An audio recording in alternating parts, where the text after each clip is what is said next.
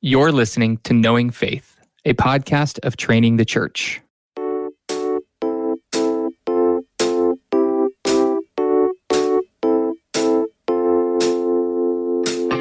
This is Kyle Worley, and I'm joined by my co-hosts Jen Wilkin and JT English. On today's episode, we are going to be discussing questions submitted by you, the listeners of Knowing Faith.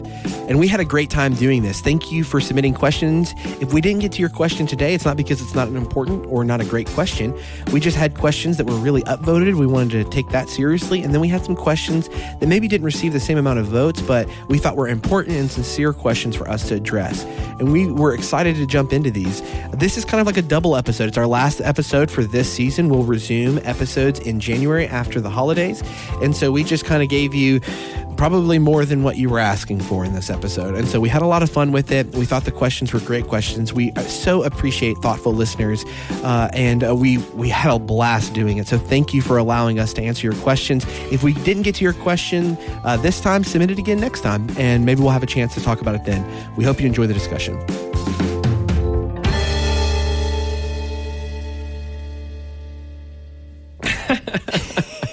Okay, for those listening, JT, right when we jumped in, he tried to spook me, and it worked. It kind of worked.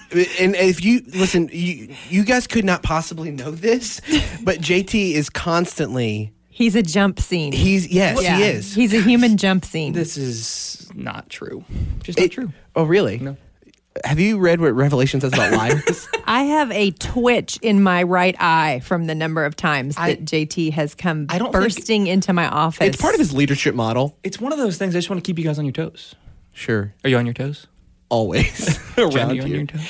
I don't feel like I've done it a lot to you, Jen. It's just the You times. don't feel like it? Well, I mean, what is feel? Well, it's about your feelings. This whole thing is about how you feel. Yeah, tell us more about you. I know that I've done it, but like maybe 3 times. I think it was just the quality of the it's more jump scare. times than that. We're to the point now where you say, I think that was the best one yet when I react. It was really good. Yeah. Oh, boy. Yeah, so you seem to be like have some ranking system. I just want you guys to know how much I love you. Well, thank you. Well, I'm glad to hear that on the front end of this show. It's good that we're in rare form because we have titled this podcast. I have titled this podcast, Do You Even Theology, Bro? Okay. So today's podcast, we are answering listener questions. These are questions submitted by the listeners of Knowing Faith. And so we are excited to jump in. There were a lot of great questions, and we are not going to be able to answer all of them. So we looked at those questions and we just chose like the ones that were kind of most upvoted on the website there. And then some of the ones that were maybe not as upvoted that we thought were really important to address, we decided, hey, we're going to jump into those as well, just because we felt like we didn't want to miss an opportunity, and we felt like the question was really sincere and a really serious question, and it merited a little bit of time. And one of the things that I think we would want you to know about what we're about to do here is that none of us, we've looked at these questions at this point, but none of us have prepared research. Some of these questions I don't know that we have taught on in any of our environments before. JT and Jen and myself have all been teaching at the Village and have been teaching in other environments for quite some time. So some of the questions on here I've not taught on. I know Jen and JT have not taught on these specifically. We don't have just these big research binders in front of us. We are going to be doing this together, which means we're going to be stumbling and mumbling a little bit here. This is actually Kyle's version of a jump scene, right? Right. Yeah, where I'm like, hey, JT and Jen. Why don't you answer these insane questions? Exactly. Insane in terms of depth, not in terms of them being insane questions. Right. We want to honor the listener. Right. If this is one of your questions, you're not insane. The question just might be very difficult or very strenuous. And so we are excited to jump into these things, and they are some doozies. So I don't even know if we'll get through the ones we have in front of us, but we're going to jump in and start talking through these. I think the first one that we have on here, and it's a huge question, like all of these. If sin was possible pre-fall, what's stopping the same thing from happening in the new heavens, new earth? Will there be free will in the new heavens and the new earth? There is so much packed into this question. Okay, so maybe you give a volley. We'll kind of pass the buck. Great. Can I just say maybe like here's some categories to think through as it relates to salvation history. That's good. In the garden, I think we would want to say that we were, of course, able to sin because it happens. After the fall, we would want to say that we're not able to not sin. That sin is now a part of nature, and we act out from our nature, so we're sinners. As a part of being in Christ and experiencing salvation, we're now able to not sin because we've been given the Helper, the Holy Spirit, who's sanctifying us, and we can resist temptation. Yet we still do at times. We still sin. Undoubtedly, we're able now to not sin. I think what we want to say here is related to this question. In the new heavens and new earth, traditionally what's taught is we're not going to be able to sin. Right. So and that comes from Augustine, right? That's right. That's the fourfold. That's exactly right. So not from JT, no. but actually from he articulated it very efficiently. Just retrieving the tradition. We're not the first to think about this, I appreciate that. Yeah, you're welcome.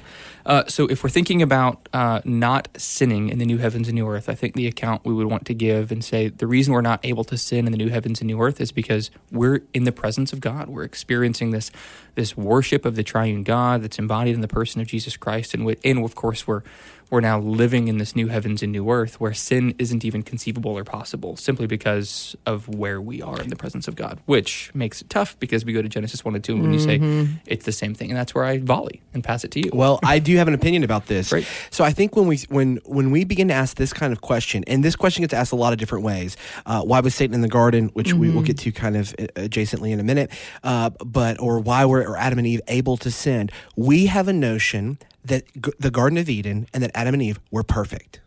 And we have to get rid of that notion. There is only one perfect being. Perfection applies only to one being, and that is God the Father, God the Son, and God the Holy Spirit, the triune fellowship. That's the only thing to which we can accurately apply the word perfect. And so when we're talking about the Garden of Eden and we're talking about Adam and Eve, it is wrong if we presume to begin with perfect. And this is why this is important for this discussion, because perfect means not just morally good or morally without fault. It also means infinite. It means not limited, right? In a traditional theological sense, perfect is the completion, or it's the fullness of all of the attributes. And so when we're thinking about Adam and Eve, we can sometimes think, well, how could they have possibly sinned if they were perfect? Well, they weren't perfect. They were created good. That is what Scripture ascribes to Adam and Eve. It means that their will, that their cognitive abilities, that all those things were not perfect in the sense that they are perfect in God. They mirrored him in some ways, but they were not perfect in that they were completely full. This is one of the reasons why they chose something that would be sinful, that would be broken, to satisfy a deep desire in them. Why? Because they are not self-satisfied as God is self-satisfied. They're not self-sufficient as God is self-sufficient. They're not self-existent as God is self-existent. And so they operated out of this kind of broken sense of desire. They operated on the basis of a will that's not perfect because it's finite. You're looking at me like with a skeptical... No, I want to buy this, but I still think people are going to say, but how is this different in the new heavens and the new earth? Are we perfect there? That's a great question. Well, and the other part of this question that maybe is, I understand why they're asking it this way because it's traditionally talked about this way, is around the notion of will. The Bible is not primarily concerned about free will. Listen, I am a card-carrying member of the Calvinist tradition, and I'll just like I didn't get a card. Well, you should have signed up. Are you on the newsletter? Do you go to the luncheons? Wait, are you wearing a lapel pin? Yes, yeah. It comes with a $10 a month subscription. But so I've put my card on the table, but the Bible is not primarily concerned with the category of free will. It's not. It's a philosophic concept. It's a kind of a moral question that we have, and we approach the Bible based off of that question. The Bible is primarily concerned about nature and grace. And so this idea that they were able to sin in the garden, but they will not be able to sin in the new heavens and the earth, it relies on this fundamental understanding that grace has transformed the human nature in a way in which all of the desires are different now. Right? Mm-hmm. Yeah, but yes. Yeah, okay. But let's volley a little bit here. Okay. Because I think it's human's ability to will is an important category. I do think the Bible speaks. Okay. Right? Well, maybe. Tell me. Okay. Convince me. So the account that I would want to give related to free will, and even in the Reformed tradition, as a card-carrying member myself, okay, I think we would want to say the will is free. The will is always free, right? So the will is free in Genesis 1 and 2. It's free even in the midst of our kind of sinful depravity. Mm-hmm. The difference is our options become limited in depravity and sinfulness, as we're now dead people, able to choose dead things. Yes. Whereas in the garden, we were able to choose God or sinfulness. We're now experiencing life in the realm of death in this world. Yes. And what we're in need is a new option, an option presented to us at what we call the new birth. And so I would give an account of the free will that says the will always choose that which is most beautiful and good and right and at least appearing to be to us. And so when the Holy Spirit presents the risen Lord Jesus Christ to us and his accomplishments in our behalf, we can't help but choose him, which I would call irresistible grace. I think that's what the tradition calls irresistible grace. So I think the will is free. It's a matter of, in our sinful state, it's in bondage and in need of a presentation of a new option. I agree with everything you just said. So maybe I wasn't speaking clearly. I think one of the things I'm teasing at is that we are free to act in accordance with our desires. Yes, absolutely. We are free to. Not only free to, yes, that's the right way to say it. And that we're not free to contravene the will of God. Yes. That it's not primarily like, oh, human freedom and God's sovereignty, they're at these great odds. No, that battle that's never been a battle. Totally God agree. is sovereign, providential over all things. So when I'm saying that the Bible's not super concerned about that. Yes, I agree with you. Okay, it's not concerned about resolving that tension that we normally come to the Bible and go, well, how were they able to do this? It's like, they were able to do it because they were acting in accordance with their desires. Yes. So, Jen? I have a thought, but I think I'm going to hold off on it until after we look at this next question. I thought you were going to say till after we close the podcast. Yeah, I'll tell you later. Yeah, I'm going to tell you off the air. I'll email it to you later. No, I have a thought, but I'm going to hang on to it until we talk about this next question, which is related to the question that we just covered. So let's try to land this plane real quick. Will there be free will in the new heavens and the new earth? Yes. Right. And what we mean by free will is what? We will be choosing the object which is most beautiful and right and good to us, which is in front of us, the triune God. And we're able to choose that because we have a restored set of desires. That's exactly so right. we will always do exactly what we want, and what we want will always be right. Yes. Yes. Okay. Yes. That's great. There we go. Look, we got through one of them. No problem. It only took us 10 minutes, so this is going to be a 2-hour episode. This second question is no smaller than the first. Why did God create Satan? Why would an all-knowing God create someone he knew would be the ruler of darkness? How did Satan sin in a sinless heaven? So, Jen. Well, I have to start with this? You just said All right, you wanted so to I'm get going to to give it. you. So here's what I would like to just generally these two questions, and honestly, a lot of questions like this fall into a particular category. So I think there's a natural curiosity we can feel about wanting to get answers to these questions, but then there's a question behind these questions that I always like people to kind of think toward as they are looking for maybe just an explanation. That the question behind these questions is often a question that hides behind a lot of our bigger questions, and it's, can God be trusted? And also, can God's word be trusted, right? Because the full scope of the scriptures is that all things are made right at the end. And this is a question that focuses wholly on when things went wrong. And even as like our previous question is like, so is heaven real? Basically what our first question was is heaven actually going to be, or the new heavens and new earth actually going to be the way that Revelation says they're going to be? And that's a question about whether God can be trusted or not. And I don't say that like, why are you a loser for not trusting God? I think it's legitimate to ask those questions, but we need to understand them as what they are. They are, okay, I know that the Bible says this, but can it be trusted, and can God be trusted? And so I think when we approach these questions with the answer in our heads of, yeah, like everything I know about him is that yes, he can be trusted, it changes the weight that we put on trying to arrive at these answers. Right. So, or the burden that we feel. The burden that we feel around them. Yeah. Yeah. So, why did God create Satan? I mean, I don't know. I don't know why. I don't think the Bible really gives us a lot on that. But because God can be trusted, I know that it must be better that this played out the way that it did ultimately. Yes. Because God did it, and he only does things that are ultimately good and perfect. Right. And you're talking through the question beneath the question is helpful, because what it's getting at is, how do we set the guardrails of this kind of exploratory theology? Right. Like what are the boundary markers, so to speak? And so I think you've hit on the biggest one, which is that God is who he says he is and does what he says he's going to do, right? That he's trustworthy, that he's faithful.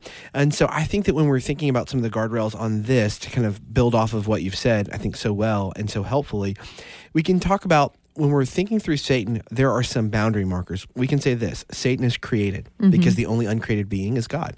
So there's not been an eternal war between God and Satan. Satan is created. So there was a time when Satan did not exist. There has never been a time when God did not exist. Right. We can say that Satan's power is at least under the supervision of God. We might have harder and looser ways of saying this, but it's clear that Satan is not, his power that he has is not a power that even comes close to matching the power of God. He's a created being. He's a created being. And the implications of his being finite, are that sin is finite, right? Because it's a product of finite beings. So that's pretty great news right there.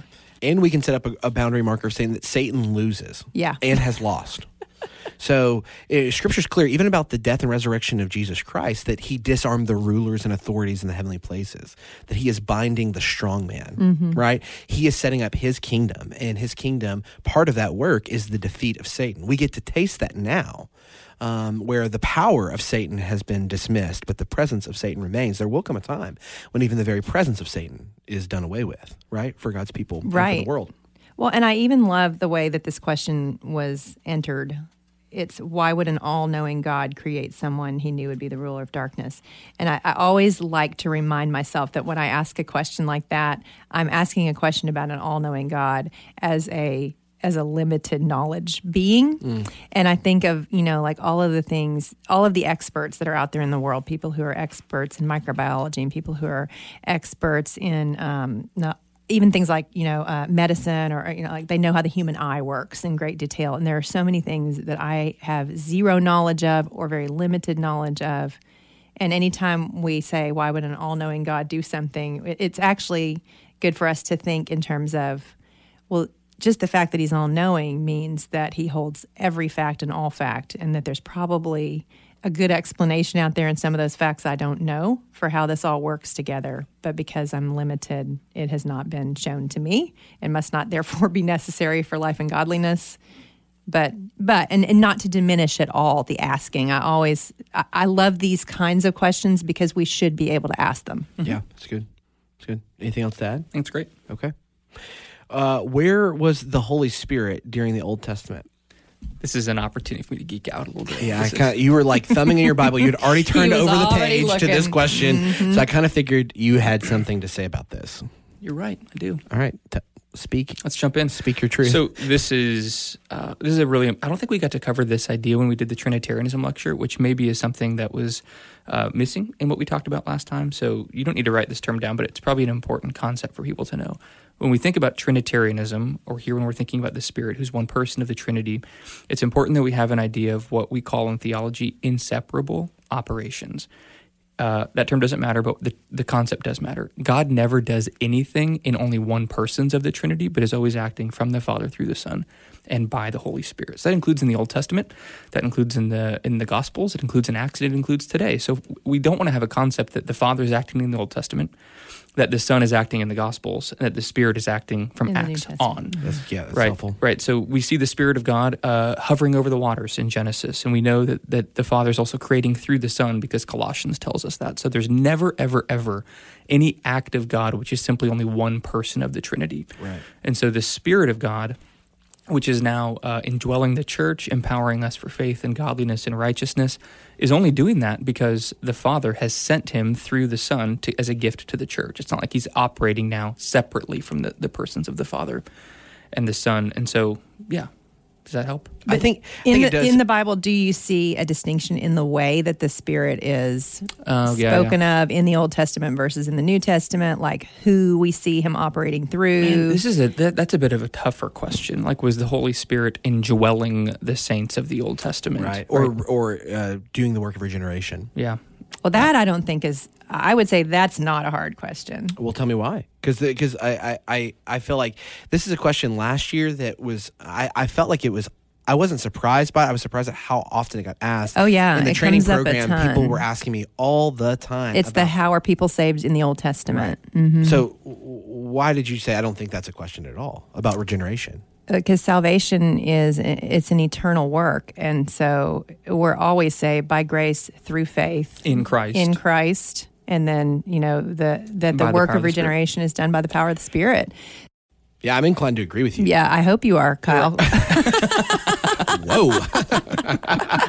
It is a bit more difficult, I think, to I have a hard time if we take that line of thinking. I have a hard time saying that the Spirit did not indwell Old Testament saints. A part of the work of salvation is the Holy Spirit sealing salvation. Sure. Yeah. So this is where I feel like, because I'm willing to follow the trail down all the way down to the indwelling of the Spirit of Old Testament saints. What is often the case, what I find to be often the case, is that the people are fine with considering the Holy Spirit as operating in the Old Testament, even operating in the scope of salvation, but get really bent out of shape when we talk about the Spirit indwelling. And that, I think, comes from Jesus' words in John saying, well, the Spirit's been with you, now he will be in you. Right. Right, that there's this distinction where the Spirit was with God's people in the Old Testament, and he's saying, no, he's going to be in you. And I feel like that's a misunderstanding of that verse. I don't know that Jesus is talking about the spatial location of the Spirit as much of what the fullness of the Spirit's going to look like in post-Pentecost days. Right. So you might even be able to take this question and apply it to Christology here. Did the Holy Spirit save in the Old Testament? We could ask the question, did the Son save in the Old Testament? Yeah. It's not just that the work of the Spirit is salvation. It's the work of the triune God that is salvation. Yeah, that's good. So there's no saint in the Old Testament that isn't saved through the work of Jesus Christ. They're not saved on their merit. They're not saved on their righteous deeds. They're not saved because of how they were the obedient Israel. They were saved because of what the Son of God was going to do for them as they were trusting in the promises of God. Yeah. I think sometimes when we talk about reading the Bible, it's become really popular to talk about reading the Old Testament Christologically or Christotelically. And we actually, JT and I were just facilitating a reading discussion group around this topic. And I think what came up in that group is that I think that that's not just true in terms of reading the Old Testament Christologically. We need to be reading the Old Testament in light of all of the things that have been revealed in the New Testament. Right? Yeah. Right. Going back into it and saying, well, listen, I know that we haven't heard a whole lot about the Holy Spirit in the Old Testament, but he was working. Oh, yeah, absolutely. And the kind of work he was doing is, I don't think it's qualitatively different between the New Testament and the Old Testament. I would say that there might have been a fullness or a depth that was different. I kind of think, I'm just going to test this out. You can push back on That's it. But if you think about in the Old Testament, you saw, it's this language that we hear like in the book of Judges and elsewhere where the Spirit comes upon someone and there's a particular work that happens or big moment that happens. And you see that in the Old Testament taking place with prophets, priests, kings, right? Yes. That's the three categories that you would say reading the Old Testament. Oh yeah, I see that there. And then you get to the New Testament and you see Pentecost, and it sounds like, oh, so that's all of us now. And would that be accurate on the basis that we are now a royal priesthood as the church? Is there some switch that has happened there that could account for the changing? I don't want to say changing work of the Holy. Well, yeah, I mean, I guess just maybe a broader work of the Holy Spirit. I don't know. No, you're asking a great question. Am I blowing up the podcast right now? You're always blowing up the podcast, Jen, and we're so grateful for it. Yeah.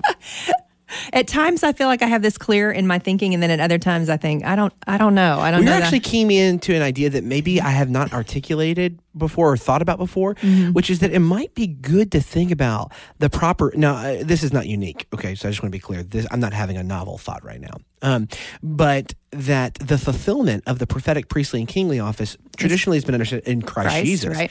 But the dispersion of the gifts of the Holy Spirit really, in many ways, mirror those things. And that's not unique. A lot of times we talk about some of the gifts that the Spirit gives as mirroring those aspects of certain offices that we find in the Old Testament that were perfectly fulfilled in Jesus. And so maybe one of the ways that you could talk about the Spirit working is that those offices, while no longer offices for the life of the church, the Spirit has dispersed those gifts into the life of God's covenant people. And the Spirit is doing it. Why? Because the prophet, priest, and king has ascended to give these gifts to the church. Exactly. Right. Yeah, I think that's kind of what I was headed toward. And I think another good point to consider is understanding the work of the Spirit in the New Testament consistently with the work of the Spirit in the Old Testament is that the Spirit is working in, salvation and regeneration. Look at the creation account, right? He's working in creation and then sustaining, and it's always an order out of chaos work. Yep. And so anytime we're looking at the function of the Holy Spirit, Old Testament or New Testament,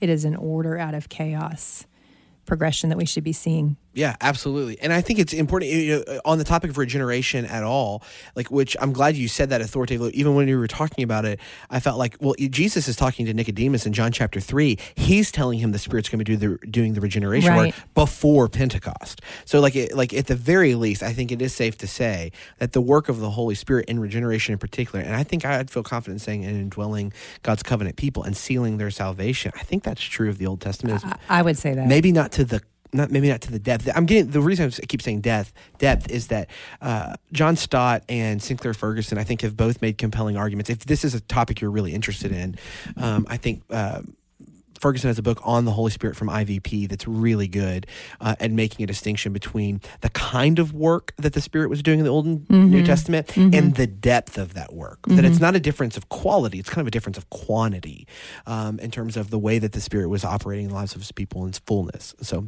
I feel like that's helpful. It's good. Okay. This is another question about Old Testament salvation. Where did people go when they died before Jesus' death and resurrection? I think they went the same place that people go as we die in the New Testament, right? And so people, we have to remember, are just souls, and they're also not just bodies. With a human being, we have a what we call kind of a complex dichotomy, or a body and a soul.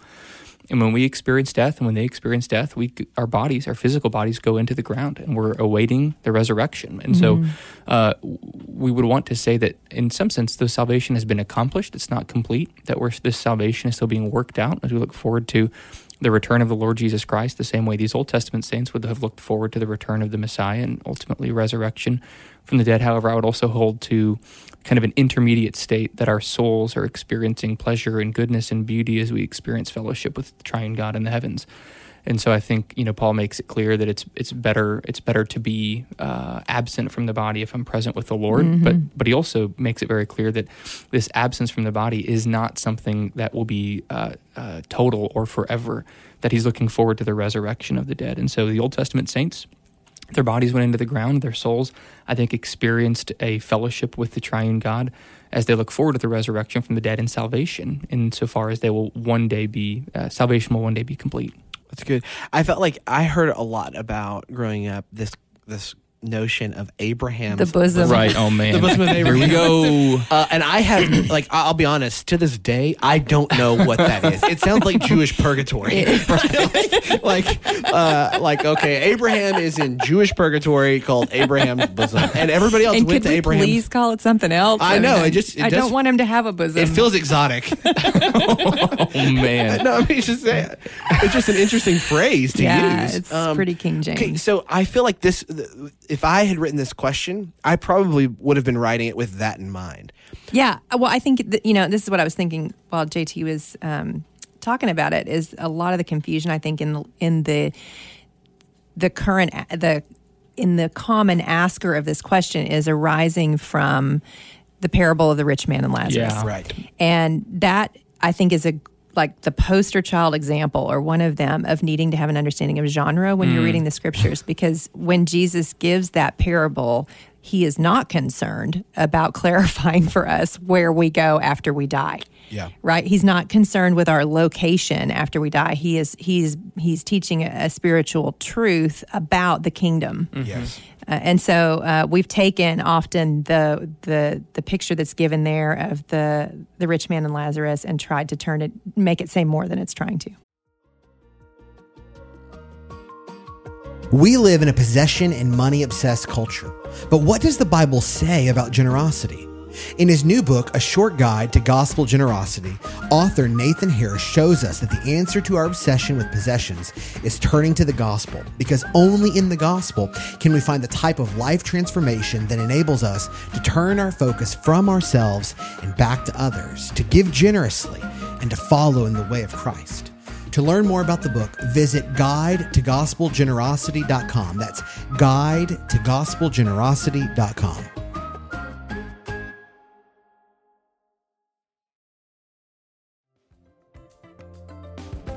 What bridge is God calling you to cross that the gospel might go forth among the nations? Women like Lilia Trotter, Harriet Newell, and Sarah Hall Boardman Judson have indeed crossed their own bridges to get to the lost. Discover the stories of 10 inspiring female missionaries who changed the world for Christ. 10 Women Who Changed the World is Seminary President Daniel Akin's powerful tribute to these women who fulfilled the Great Commission. May we all follow in their footsteps. 10 Women Who Changed the World is available wherever books are sold.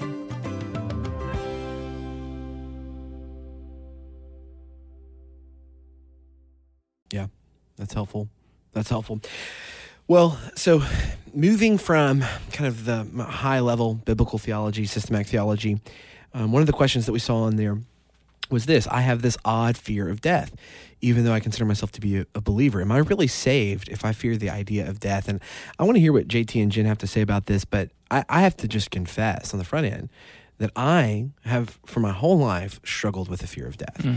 If you asked me what are the top 3 fears in your life, death would probably be at the top of that list. And that there was a season in my life where I struggled with panic attacks related to just physiological concerns. Mm-hmm. And I felt like, oh my gosh, this is symptomatic of the fact that I'm going to die. Mm-hmm. And so, just for whoever asked this question, if you're getting a chance to listen to this, I just want you to know that you're hearing from somebody who believes that they're a believer and who has experienced the Lord in powerful ways, but also still has to be prepared on a daily, weekly, monthly, annual basis to be fighting against a fear of death. And so I'd love to just talk about the kind of second part of this question. Am I really saved if I fear the idea of death? I mean, what do you guys think?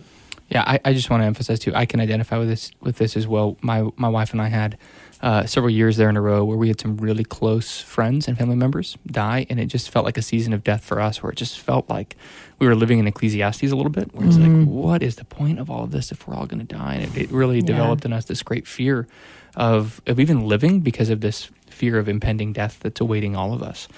And so I think what's important is sometimes theologically we can speak of death in positive terms, which the Bible almost never does. Mm-hmm. The death is an enemy to be defeated, not a salvation experience. And so sometimes we can speak of death as kind of homegoing or homecoming. And I'm not sure the Bible gives us that category. I think the Bible is saying death is actually what God defeats, not something to be worshipped. And so we have a teacher that comes into our training program that says this line so helpfully. He says, let us never call a friend what God calls an enemy. Mm-hmm. Yeah. And the Bible's clear that death is an enemy. So I think there can actually be a Christian posture that does fear death, or at least is not looking forward to it. Yeah, right. It's an intrusion. Yes, that's exactly death right. Death is an intrusion. And even when you think about the metaphor of death, or you think of Genesis 1 and 2, humanity is meant to be taken up out of the dirt. You see Adam and Eve have life breathed into them, not life taken out of them and put back in the dirt. And so the experience of salvation is not to go into the ground; it's to come out of the ground.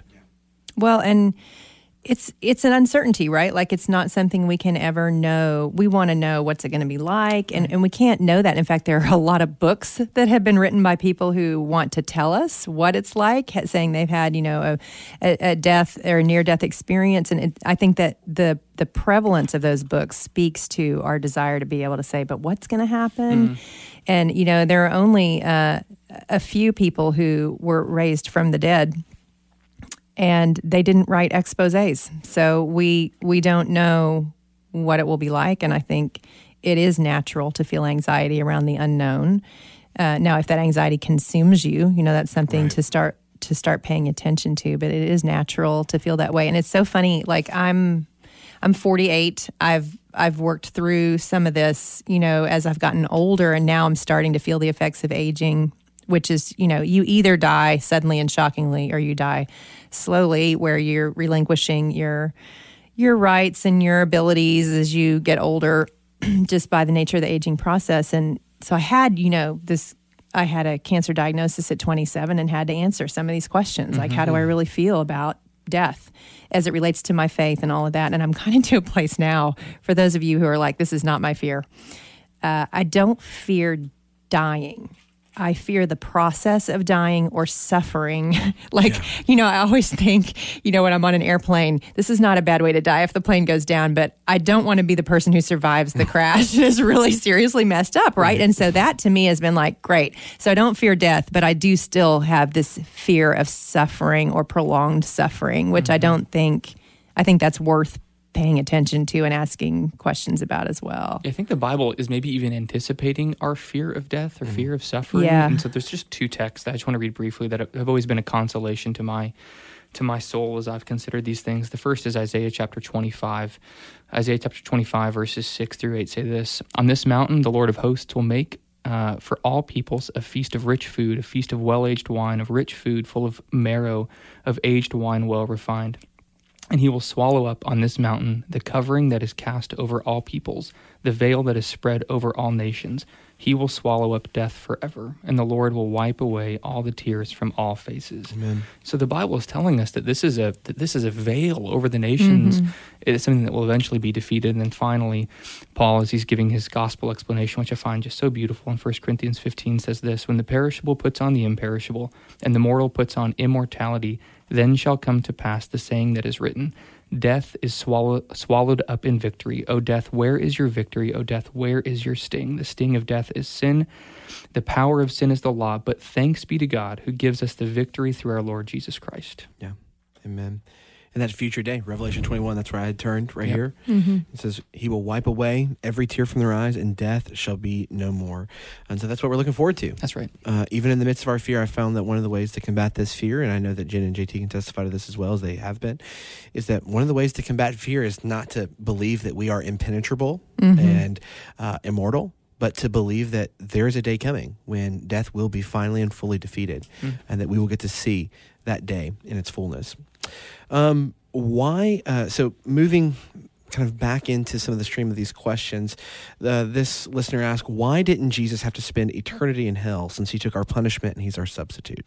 I'm going to give you a stab at it. Okay. Here's how I would answer it if I was asked this in a class. Or if I was asked this on a podcast, hypothetically. Right. You are being asked this, I guess. So here's my answer. The Son of God is infinitely God, and he is able to infinitely absorb God's wrath towards sin, which is why this isn't an infinite penalty for him, because it's been infinitely absorbed because of who he is. He's the Son of God. And sin is finite. Yeah, I think that's good. I think that's helpful. I mean, I think that it does probably come to from there are probably two aspects of this question that would need to be just teased out a little bit more. Part of it is that the eternity in hell component. Right.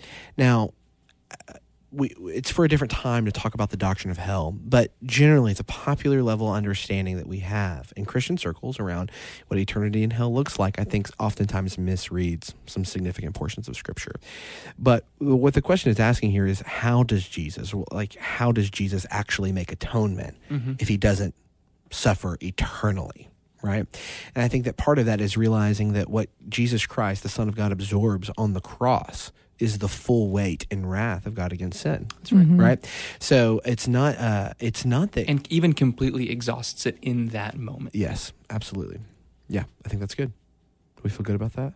Okay. Good job, guys. Oh, well done. Thank you. If you are curious about atonement, I think this is just a good time for a shameless plug. Do it. JT and I have a book that we love that we're using for the training program this year for our seminary track students. It's called The Crucified King. And I think that book does as good a job as any book that I've read on the topic of helping to kind of paint a picture of what a biblical view of atonement looks like. It's incredible. Yeah, it's kind of a biblical theology and a systematic theology written at a pastoral lay level that should be fairly understandable and readable. Highly recommend. Yeah, it's great. Last question here, and then lightning round, which I'm ready for. Because we're going to have some fun. We're doing a lightning round? We are doing a lightning round. Thunder and lightning. Will there be sound effects? Because I really want there to be. Maybe we can get Chris to give us some sound effects. Like a wah wah when we get it wrong.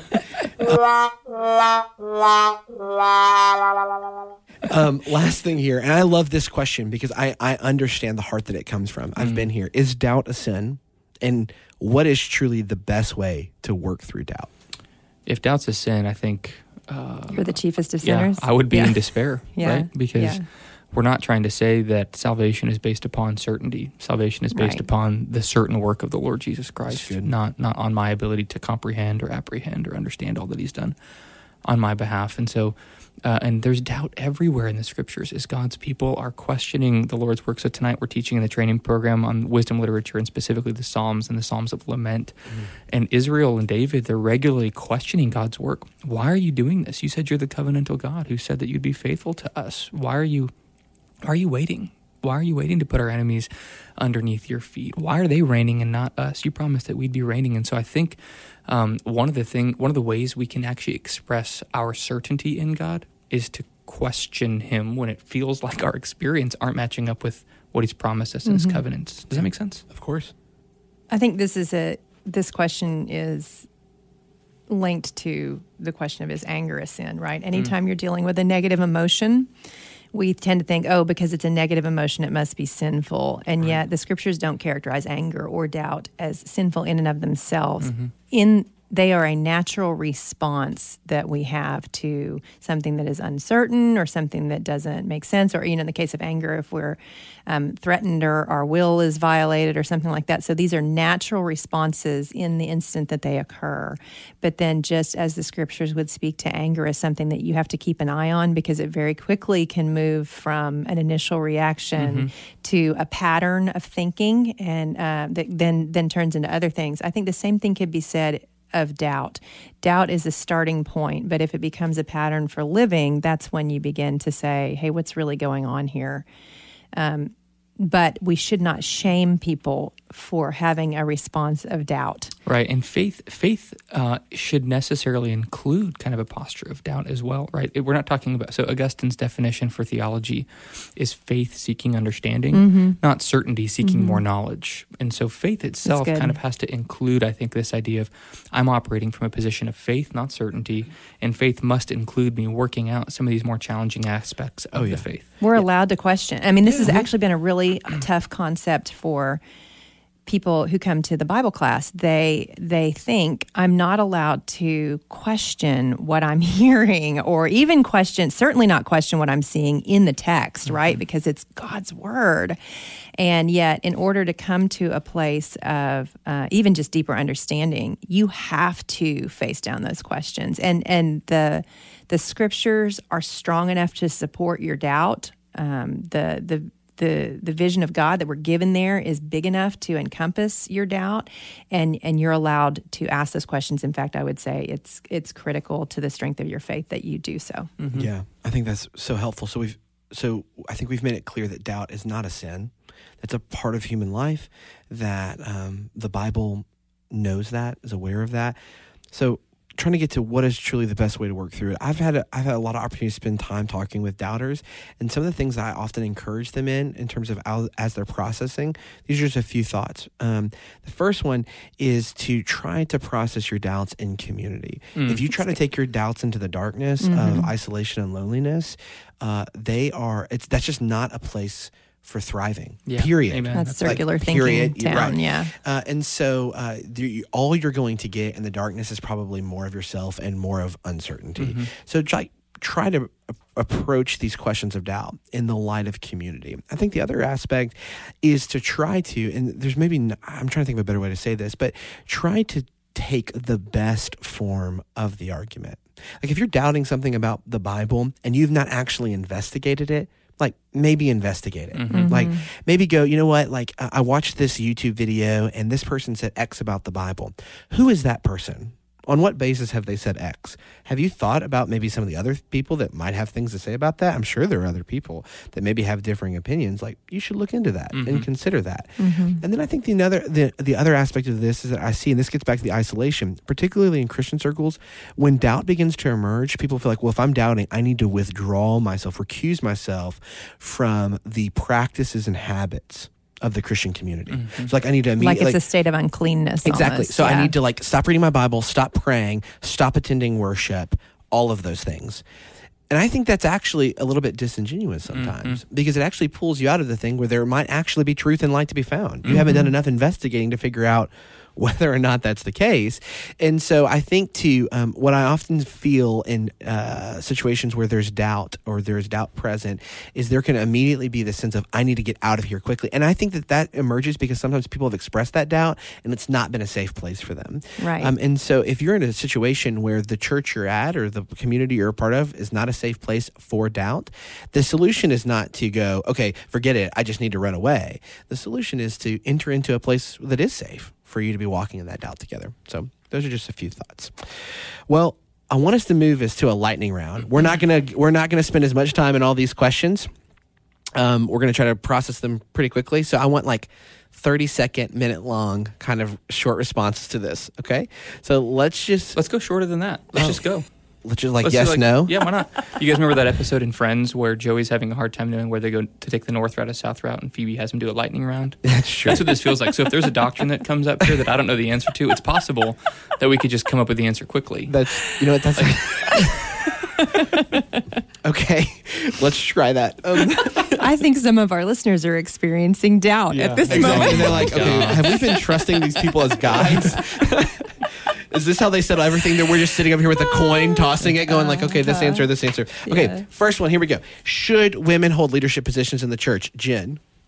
Yes. Okay, JT. Absolutely. Yeah, I think a woman should be able to do anything in the local church that any man should do, excepting the office of elder. Yeah, I think the fact that this question exists shows our confusion around the idea of leadership in general, that we have tended to view it, and I would say sometimes teach it as a wholly masculine quality. Amen. And you just don't see that in the scriptures. That's true. Does the Christian faith fall apart if there's no literal Adam? Yes. Jen? I'm just going to defer to Jay. Yeah, I mean, I think so. This is something I need to spend more time on. Yeah, I think so. And again, we had an episode on the doctrine of creation 2 episodes ago. If you didn't get a chance to listen to that, we do spend a little bit of time I talk about this as a non-negotiable for me, the doctrine of creation, for 2 reasons. One, it's hard to find the image of God, which is a crucial doctrine that we can't lose apart from a literal historical Adam, and also the entrance of sin into the world and the New Testament scope of salvation. How Romans 5. Right. So it doesn't make sense apart from Adam. So. Yeah, I think so only because I can't say, I've done all the reading on this. Sure. But I agree with your This one, position. I feel like you do have a very certain answer, though. Okay. Who were the Nephilim? They were just bad dudes. Okay. Just like the Suicide Squad? Yeah, like the Suicide Squad. No, if you look at it, you got to put in the context, right? And Genesis, all the way up until the point where they're introduced, is talking about the righteous versus the unrighteous in the various genealogies it gives and the way it's, laying out the text. And I think this is just a continuation of that. It's saying that there were unrighteous that married righteous, and the resulting offspring were not awesome. JT, what do you think? I agree. Whenever Jen speaks, I'm just, yep, good. Okay. Okay. But let me give my honest answer. I have no idea. Well, yeah. Usually the way I answer that is... Oh, now you want my answer. Right. Okay. Well, I don't know, but that answer sounds way more reasonable to me than they were angels who married humans or had sex with humans. I'm like, what? Yes. I feel like you got to do a lot more gymnastics around that that understanding is very prevalent. Oh, it's everywhere. Oh, yeah. And so, that raises some significant concerns for me in terms of our anthropology and what we call our angelolatry or demonology, where it's like angels and demons are not humans. Right. Humans are humans. Angels are angels. Demons are demons. Right. And so we don't get this. First off, it's a little bit uncertain whether angels and demons are gendered at all. Mm-hmm. Yeah. Right. And so if that's kind of a question mark, and then there's the question of physiology. So many questions. They're embodied, but probably not human like we are. They take a bodily form. So yeah, I think your response to that, Jen, is good. What we know about them is that they were not good people. Right. Like whoever they were. And we don't know much else. Yeah. Right. And that they were bad. Yep. Okay. Is Melchizedek an Old Testament appearance of Jesus? We've had a lot of arguments about this. So We just for have. the sake of argument, I'm going to say yes. But the real answer is probably maybe. That's... Yeah. Do you want to not read the Bible Christologically, Christotellically? Don't do that to me. If you don't want to, that's fine. Well, here's what we can agree on. He's certainly a type, right? Yeah. Yes. Well, I mean, Hebrews says Jesus was a priest after the order of Melchizedek. Mm-hmm. You know what it doesn't say? So how can he be Melchizedek? Jesus was Melchizedek. I'm looking at the peanut gallery right now, and everybody's giving me like thumbs. Can we get some kind of when we launch this? Can we get some kind of like wah wah when Kyle? No, says that's where we needed like the laser gun sound effect.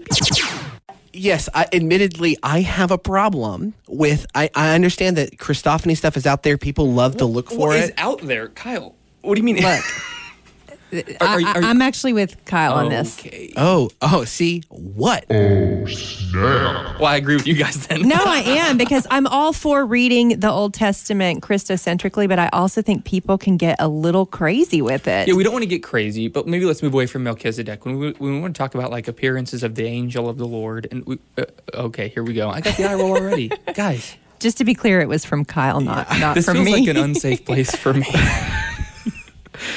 You're not expressing doubt, you're expressing certainty. I'm not certain about this, but why I'm certain about this. Okay, great.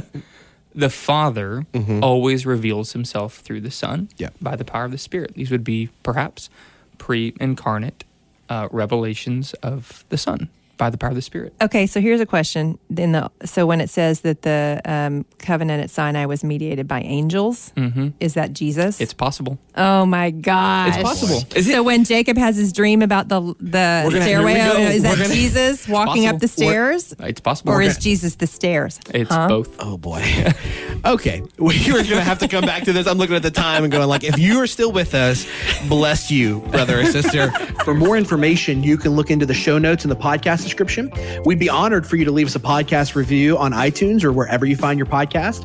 You can find us online at trainingthechurch.com. You can find us on Instagram and Twitter by searching Knowing Faith. We're going to be off for the holidays into January, and so we'll start releasing Knowing Faith episodes back towards the end of January of 2019. So Merry Christmas, Happy New Year. See you next time. Grace and peace.